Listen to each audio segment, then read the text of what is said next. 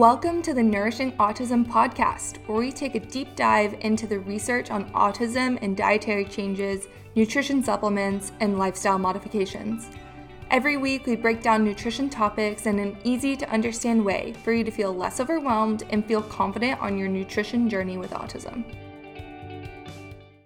Welcome everybody to a new episode of Nourishing Autism. I'm your host, Britton Coleman, the autism dietitian, and this week we are talking about how we can still enjoy special events and holidays while being on a special diet or while we are embarking on your nutrition journey. I thought this was the perfect time to bring up this topic as Halloween is right around the corner, if you're listening to this in real time, but this will always be applicable to other holidays and events that involve food like birthdays, Christmas, Valentine's Day, Easter, you name it. This is an important topic to cover because special events almost always revolve around food, and they're often feel-good foods like cake, candy, ice cream, etc. And while these taste delicious, they're not necessarily foods that are going to improve your nutrition or help your child feel their best, which is what I'm all about, helping your kids feel their best so that they can reach their full potential. That being said, we must remember that special events are not just about food, they're an opportunity to work on social skills, which is so important for kids with autism, and honestly all of us after this past year. We could all work on some social skills and get to enjoy those around us, those close to us, and be able to celebrate a special event. So what's special is that holidays and these events can also create an opportunity for inclusion, sharing a fun experience, and building relationships with friends and family, and socializing with your peers. So we want to put this all together because there's certainly a balancing act between the food and the experience. So on one hand, we want that social experience. This is so great for kids, again, to participate with their peers and work on the social skills and enjoy themselves. They deserve to enjoy these special events just like anybody else.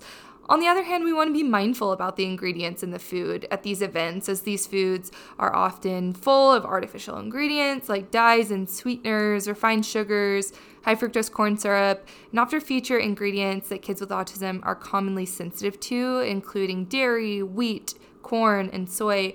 And all of these together in one food that is just mostly sugar is definitely not the recipe to help your kid feel their best. And it sets them up for chaotic blood sugars as well, which I talked about in the last episode if you haven't gotten the chance to listen to it.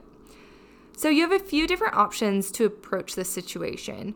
You have the option to avoid the event completely or to decide on a better alternative, and I'll elaborate a little bit.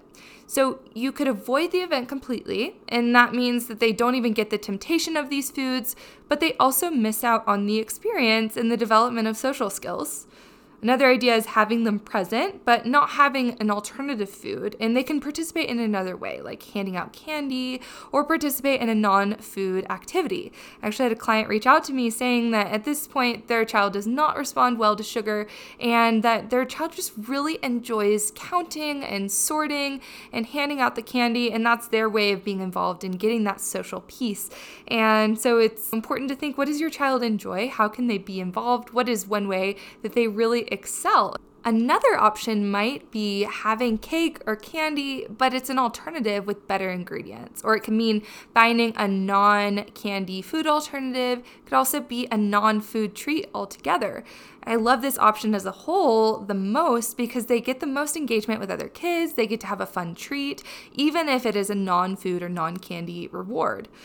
I love helping people find better alternatives for the conventional foods they love. In fact, this week in the Autism Nutrition Library, I posted a roundup of over 30 of my favorite Halloween candy alternatives that don't include artificial dyes or sweeteners or any of those other yucky ingredients that we don't want in our foods.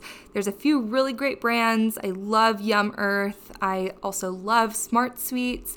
There are a lot of other options, and I've listed all of those individual items. I did a lot of research on this and looked up all of the favorite Halloween candies like candy corn, Skittles, Swedish Fish, Sour Patch, and found better alternatives for all of them. So you can find that all in the Autism Nutrition Library under that roundup.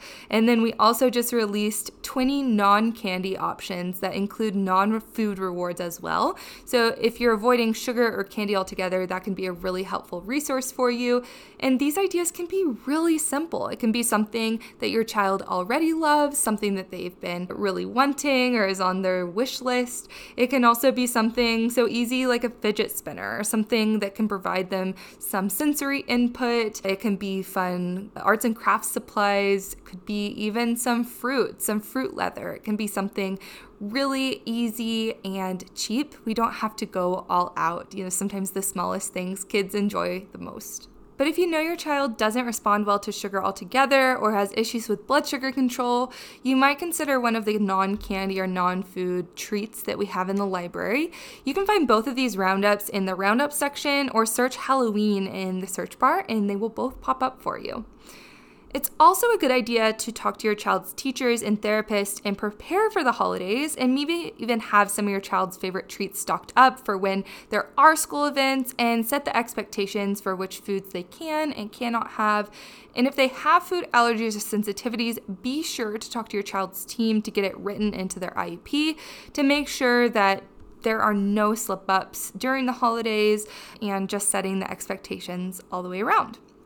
So as of now, there's still time to get prepared for Halloween to ensure your child has the best experience possible and to reduce stress on you. If you have any other ideas and treats that we haven't listed in the Autism Nutrition Library, I would love for you to share them with us on Instagram and tag Autism Dietitian and share them with other families. I'm wishing you all a happy and healthy Halloween and a holiday season, and I will see you next week. This podcast is brought to you by the Autism Nutrition Library, a one-stop hub and community for all things autism and nutrition, created to help you explore evidence-based nutrition approaches that have proved to be effective to help individuals with autism feel their best, do their best, and be their best. Join now by visiting autismnutritionlibrary.com or by stopping by my Instagram @autismdietitian. See you next week.